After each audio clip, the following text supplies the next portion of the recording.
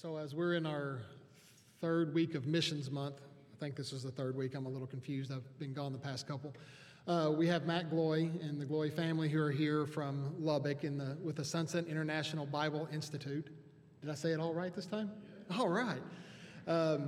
We've been supporting Matt for a long time there, and Ed Wharton before him. They do a great work, and Matt promised me we'd be out by 8 o'clock tonight. So it'll be great to hear the work that's been going on there. Matt, come bring the word to us.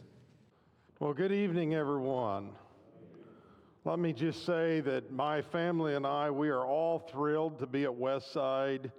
We always enjoy the opportunity to come see you all every year. I was telling the guys in our mission team meeting earlier this afternoon that I'm always excited to hear the invitation to Mission Month, because it means we get to come down here and we enjoy being in this area, and we're especially inspired with being with all of you. I won't take a lot of time on this, because when you invite a preacher in, he has to preach. It's just what he has to do. But the purpose of this is to update you a little bit on my work, so I'll do that briefly before we get into tonight's lesson. As Josh said, I do work for Sunset International Bible Institute, and my primary role there is as an instructor. I teach full-time in the school. I have several things that I do there. I know some of you here already know this, but I see a lot of faces that are not aware of even who I am or what I do.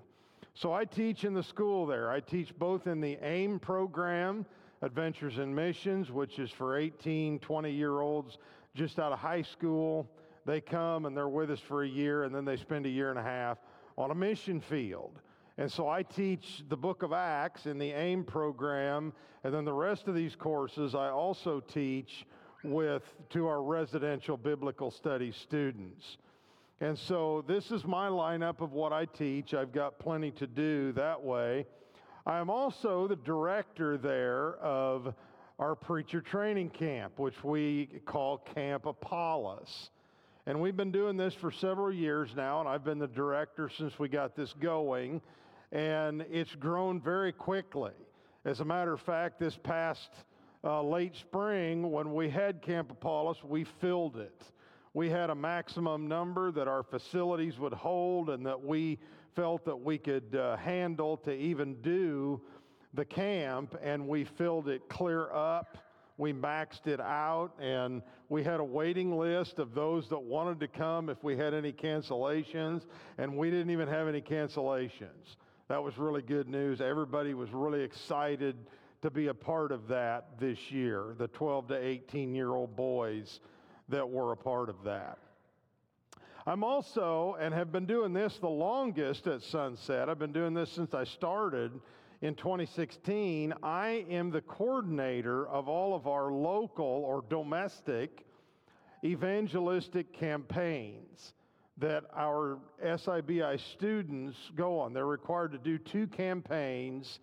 They can do as many more as they would like. They're required to do 2 campaigns, evangelistic campaigns, whether they're students, and I'm responsible for those. This year, we held a couple of campaigns back in March. We did one in Slayton, Texas, and Meta, Texas. Those are both small towns just outside of Lubbock. They were kind of the first to really green light a campaign on the backside of that virus, which we shall not name its name, if you know the one I'm talking about.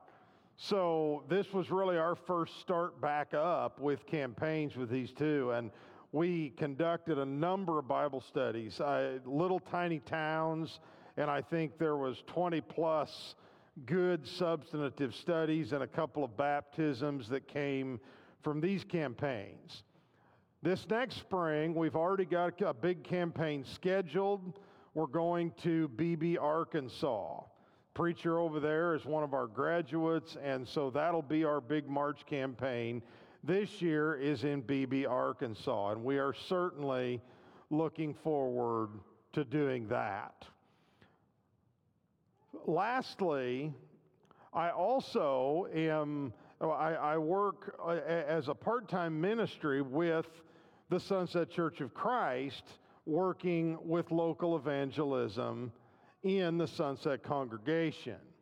And this coming year, my goal is to hopefully involve more students in that effort and give them an opportunity to help with us. But we want to work more intently, especially one of the guys that I work with. His name's Tim Brumfield.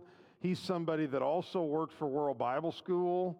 And we're working to visit the wayward members, especially those wayward post-COVID. And my hopes is that we can integrate students into that as well, and that provides students a practical evangelism field opportunity also.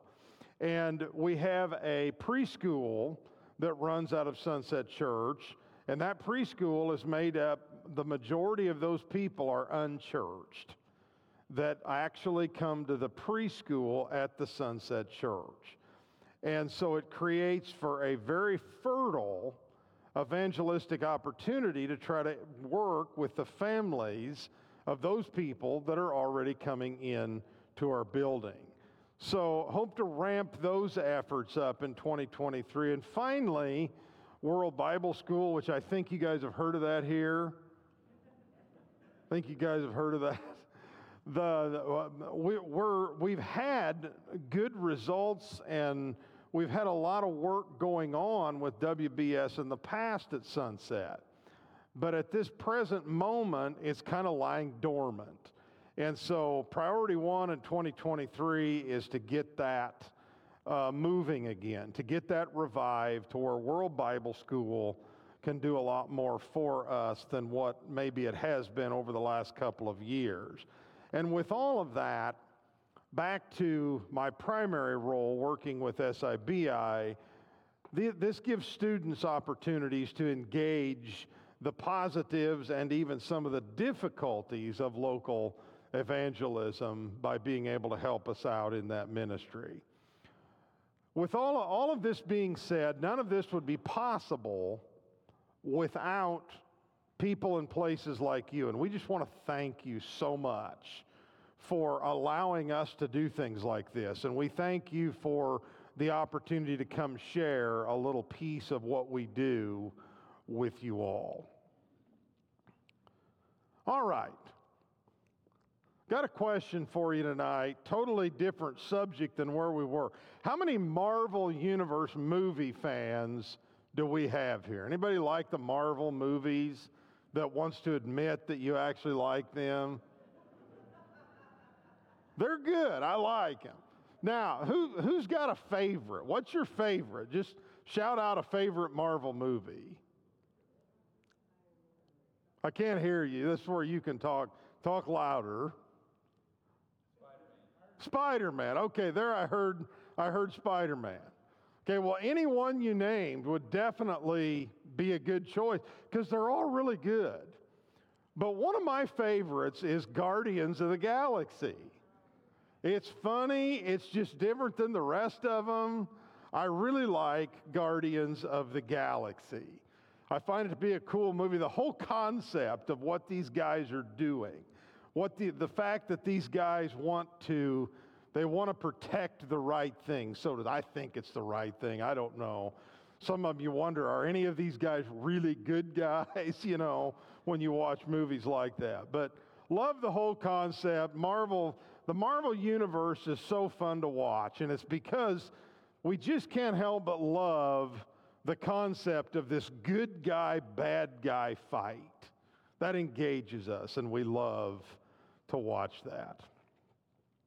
Well, moving on now to something a little bit more serious. I believe, and I know that you do as well, that the gospel and everything involved with it since the creation of the universe is the most important component or element that there is in human history. And consequently, everything that God has been doing throughout history is exactly what Satan is invested in attacking. It is exactly what Satan is invested in destroying. He has been doing that since the Garden of Eden, and those attacks continue to this day.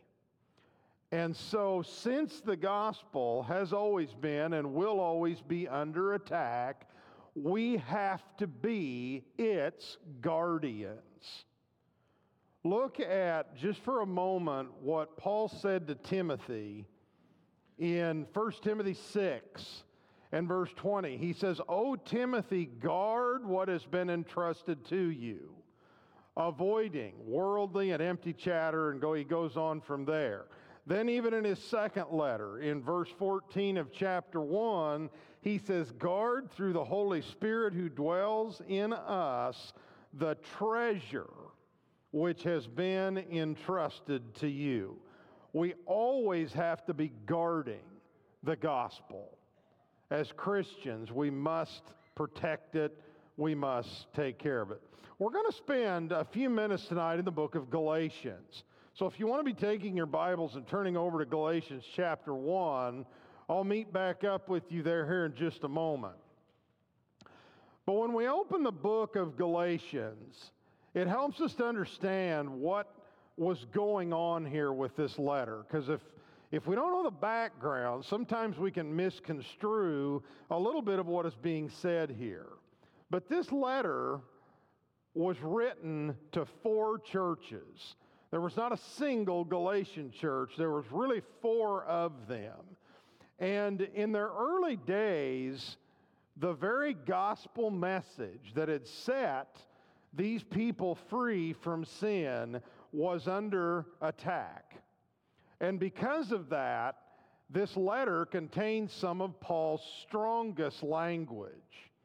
He probably speaks stronger than he does in any other letter in the book of Galatians. And this letter had one major purpose. The purpose of it was to stop the Galatian churches of committing the grave mistake of falling for a teaching contrary to pure Christianity. And everything in this letter is designed to help them avoid that. Paul wrote it as if it were a dire emergency. And it's a dire emergency because they're being attacked by a multidimensional threat. And he lays this out pretty clearly as we look especially at the first 10 verses. So I want to read Galatians chapter 1, 1 through 10, and then we'll continue on from there. Paul, an apostle, not sent from men, nor through the agency of man, but through Jesus Christ and God the Father, who raised him from the dead, and to all the brethren who are with me, to the churches of Galatia. Grace to you and peace from God our Father and the Lord Jesus Christ, who gave himself for our sins so that he might rescue us from this present evil age, according to the will of our God and Father, to whom be the glory forevermore. Amen. I am amazed that you are so quickly deserting him who called you by the grace of Christ for a different gospel, which there really is no other. And there are some who are disturbing you that want to distort the gospel of Christ. But even if we or an angel from heaven should preach to you a gospel contrary to what we have preached to you, he is to be accursed. And we have said before, and I'll say again now, if any man is preaching to you a gospel contrary to what you received, he is to be accursed. For am I now seeking the favor of men or of God? Or am I striving to please men? If I were still trying to please men, I would not be a bondservant of Christ. Okay, so these churches that he addresses here, so in such a dire way as he does, these churches were started on Paul's first missionary journey in Acts chapter 13 and 14. That's where we read of the origin of those churches. And in a few minutes we'll look over there. But these churches were primarily Gentile churches. The Jews, as we're going to see, Most of them rejected the apostles' teaching, and they turned to the Gentiles. So these churches were mostly Gentiles.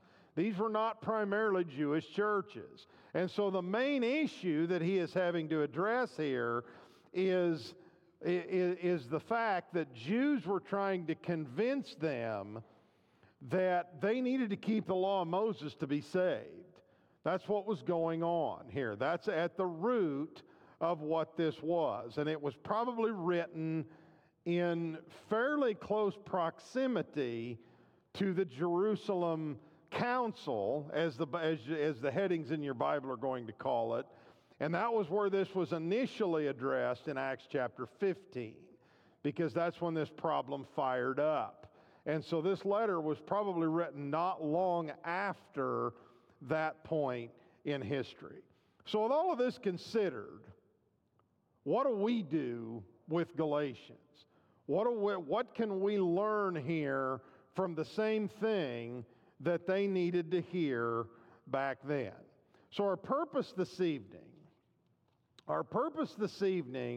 will be to assess the threat that faced the Galatian churches so that we can be aware of the same types of threats today and be good guardians of the gospel in our own lives and in our own families and in the church.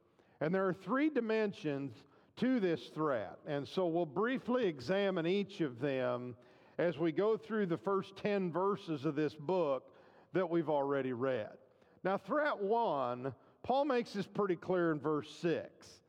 He is condemning them, and he's scolding them for chasing after a different teaching or a different gospel. He says, I am amazed that you are so quickly deserting me for a different gospel.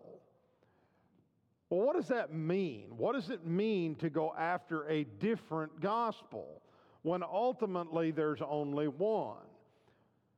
Well, if we want to know what the threat looks like, if we don't want to know what a different teaching looks like, we have to first internalize in ourselves, well, what's the right one?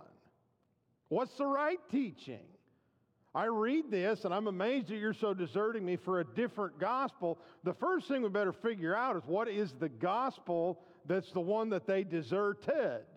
Because we have to be able to answer what the authentic is before we can identify and guard that against a different one.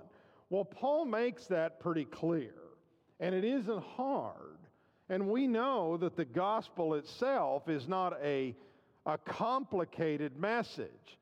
And Paul does a pretty good job identifying this right there in the first, while he's still introducing the letter.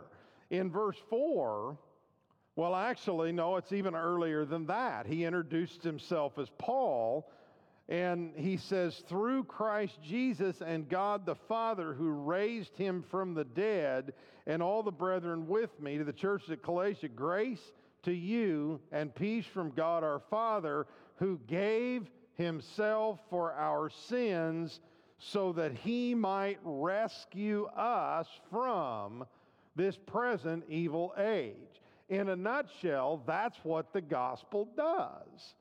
It rescues us from this present evil age. And of course, he goes on through the rest of Galatians and addresses things that help us see elements of the gospel that they needed to see and understand better to see what they were deserting. But if we go back to Acts 13, we go even earlier in their history, we can read clearly what Paul specifically taught to the Galatian churches. Because the first missionary journey, this is where they went. So back in Acts chapter 13, the very first sermon that they heard was fairly lengthy. Luke records quite a bit of this, but beginning in verse 36, now see, he's initially talking to the Jews. So they hear it first, and he says, for David, after he had served the purpose of God, this is Acts 13:36 beginning, For David, after he had served the purpose of God in his own generation, fell asleep and was laid among his fathers and underwent decay. But he whom God raised did not undergo decay. Therefore, let it be known to you, brethren, that through him forgiveness of sins is proclaimed to you. And through him, everyone who believes is freed from all things from which you could not be freed through the law of Moses.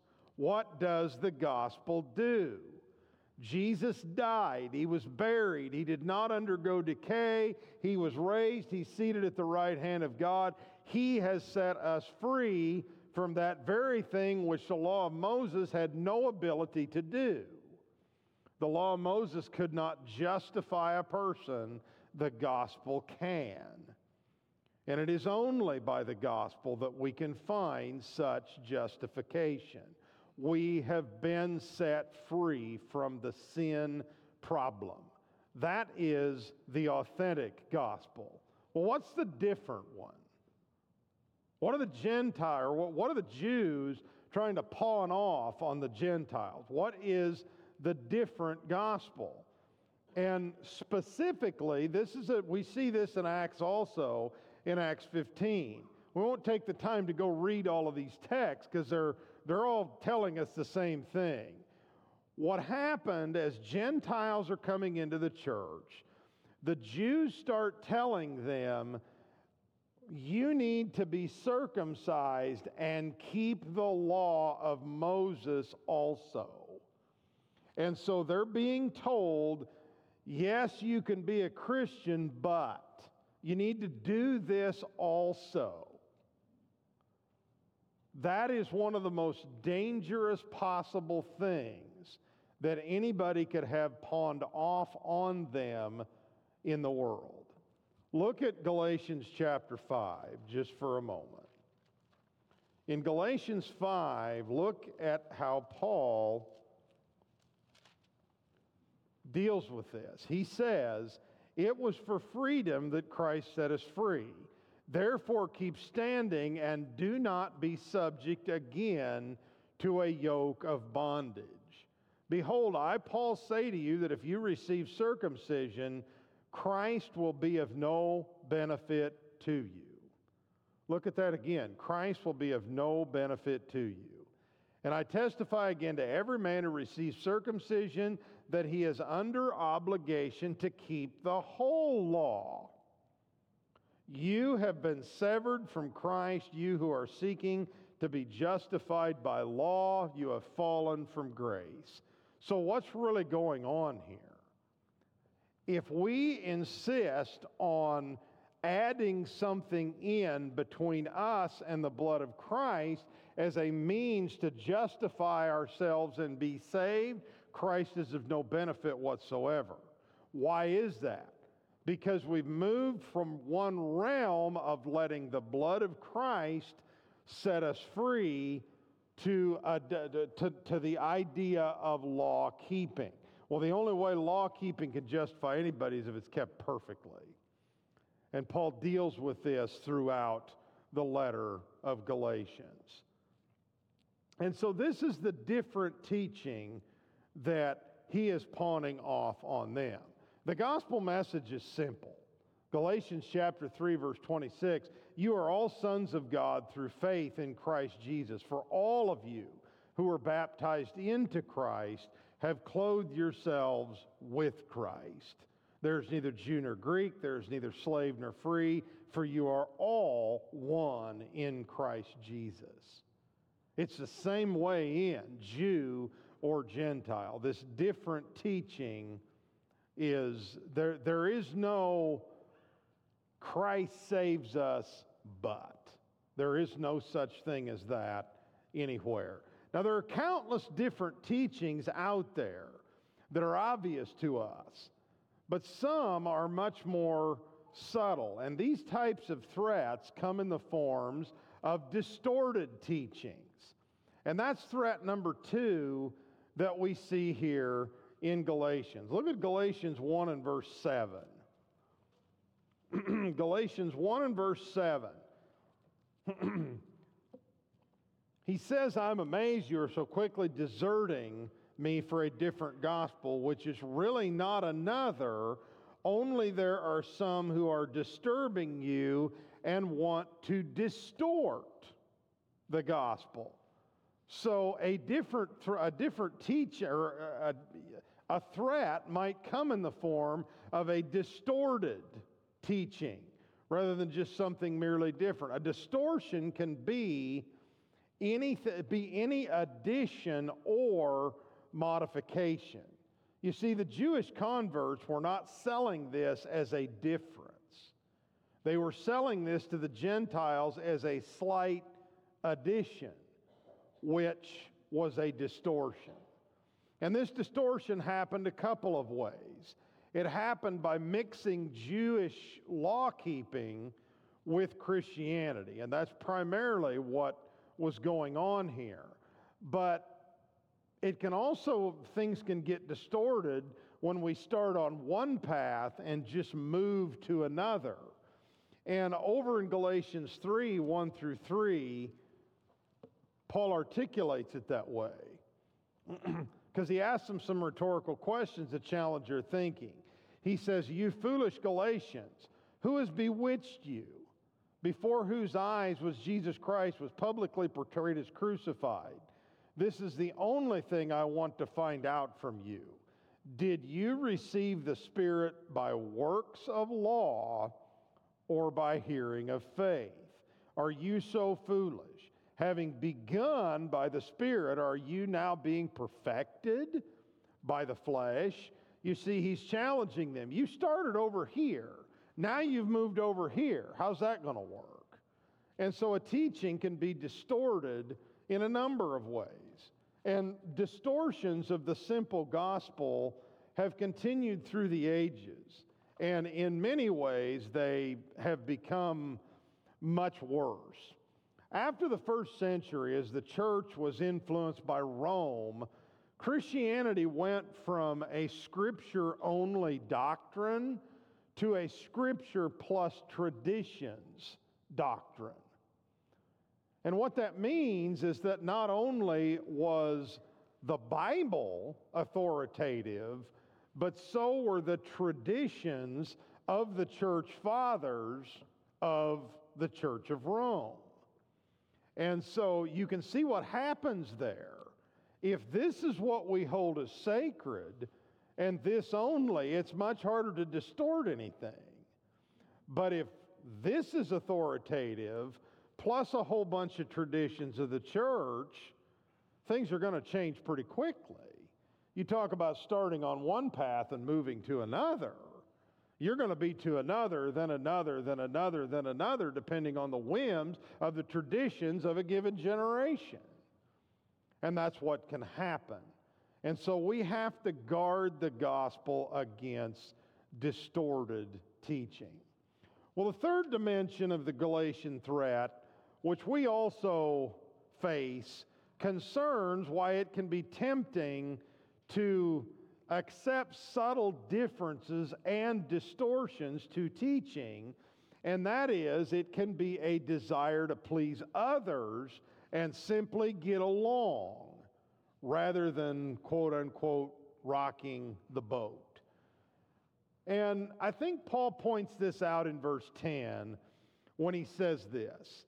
I believe that they kind of went along with this, maybe because they thought, well, you know, the Jews really don't accept us very well, and you know, maybe if we just do this, maybe if we just go ahead and get circumcised, and I mean, the law's got good things in it. I mean, we could keep a lot of that. Maybe if we just do that, we'll get along better with the Jew. You ever done anything like that? Ever had that happen? Ever been tempted to do that? I think that's a lot of why they fell for some of this. I think that's what it was. They just simply wanted to be people pleasers. Well, here's what can happen with that. That is how we can end up with a compromised message by watering down the gospel. It's like, well, if I just don't heavily emphasize that part, maybe they'd be more accepting.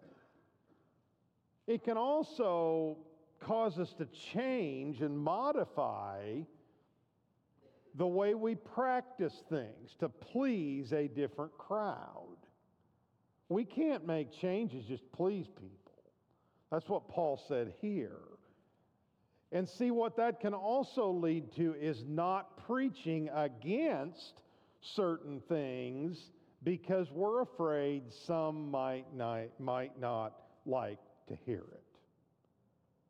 Well, Paul did not shrink from declaring the whole counsel of God.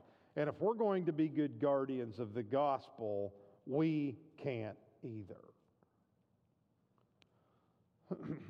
The principles that we see in this three-dimensional threat that's addressed in this letter demonstrate just how easy it is to allow Satan to pull a fast one on us. The Galatian letter is written with a higher degree of urgency times 10 than any of the other letters Paul wrote. And that is because they were being bewitched by a different message that threatened to distort everything they had learned and what they were practicing. And it wasn't, they were complying with these things merely to get along. Well, here's what could have happened. Had they let that go, then the identity of their teaching and everything they were doing could have been completely lost in history. And so it was dire that Paul took care of it. So what do? We face the same kind of threats. So what is it that we need to do? Well, we have to possess a strong desire to know the authentic gospel and be willing to guard it. So here's the challenge tonight. I want to leave you with some questions to go home with and let you think about as we process through some of this. What might Satan use to threaten or to distort what you know to be true? How about for your children? What might he distort in their lives? Is there anything that is making you uncomfortable that perhaps you would just simply go along with for the sake of appeasement? There's a lot more questions we could ask with this, but I think these are adequate. We have to be good guardians of the word that God has entrusted us with. We have to maintain its integrity in the way that it is taught, because this is what God said. God didn't say anything else. He didn't give another revelation to another group of people. He gave this to you and me. We don't need any more, and we're not going to get any more. It contains everything pertaining to life and godliness. Have you followed the plan of salvation laid out in the Word of God? Have you obeyed the simple gospel? If you haven't, don't leave here tonight without doing so. Jesus is coming back in judgment, and when he does, there are two groups of people mentioned that he's coming back in judgment on, according to the letter of the second letter to the Thessalonians. Those who do not know God and those who do not obey the gospel. Well, I know God, but I know this much. If Jesus is coming back in judgment and I haven't obeyed the gospel, I want to know what in the world it means to obey the gospel. What does that mean? Well, the gospel, according to 1 Corinthians 15, is the death, burial, resurrection of Jesus Christ. Okay, so that's something Jesus did. How do I obey that? Well, if you read Romans 6, you see pretty quickly that the action of baptism ties right in to that death, burial, and resurrection of Jesus Christ. So I obey the gospel by being buried with Jesus in baptism and being raised up with him to walk a new life. So, if Jesus' judgment is on those who have not done that, and you're here tonight and haven't done that, I would urge you not to leave here without doing so. If you need to study more of the gospel and what Jesus did, The elders here can most certainly help you with that. If you have any need this evening, I encourage you to come this evening as we stand and as we sing.